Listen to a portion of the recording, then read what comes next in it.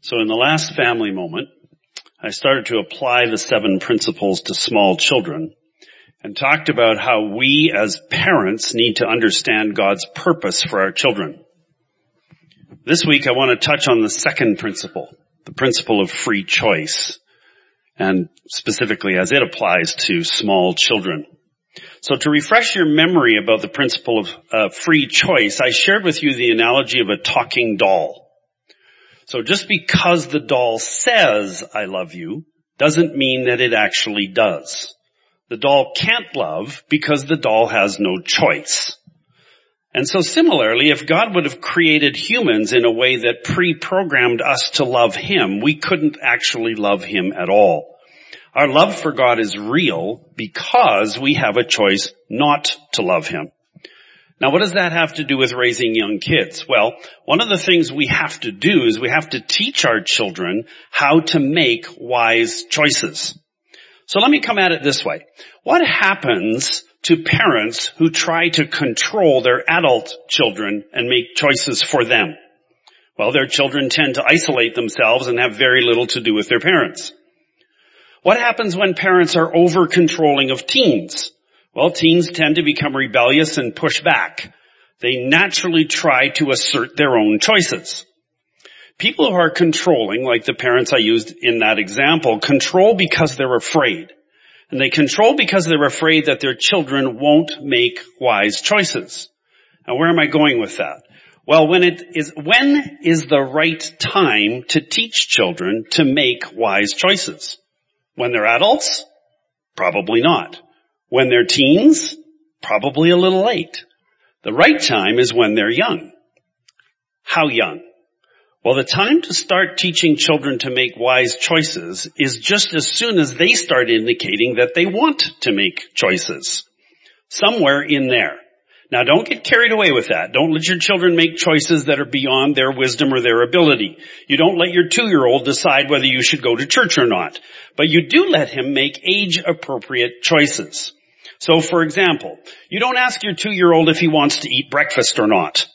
But you could ask him if he wants his juice first and then his cereal, or his cereal first and then his juice.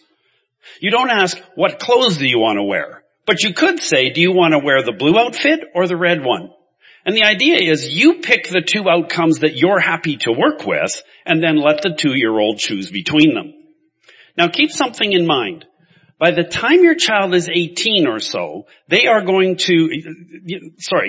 time your child is 18 or so, you want to release them into adulthood where they make all their own choices for themselves. So, somewhere between 2 and 18, you've got to transition from the baby stage where you make all their choices to adulthood where you make almost none.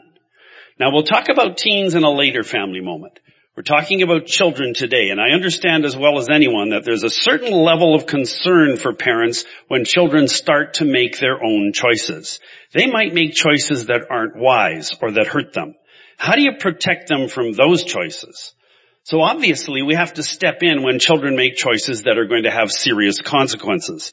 But I want to encourage you, be cautious. Sometimes it's better to let your children experience reasonable consequences for themselves as part of learning to choose. And as they get older, you protect them less and less. And a quick warning about the good cop, bad cop scenario. One parent says, son, you didn't do your chores, you don't get your allowance. The other one says, I feel sorry for him and slips him his allowance anyway. What you're teaching that child is that there is no such thing as a consequence for a choice. However big or small the choice you're allowing your child to make, you have to be in agreement as parents on the outcomes. Now that doesn't mean there's no room for mercy or grace. Think about how God does it when we as adults make poor choices. His grace and His mercy are there to soften the blow and protect us. However, it's not like He removes all the consequences.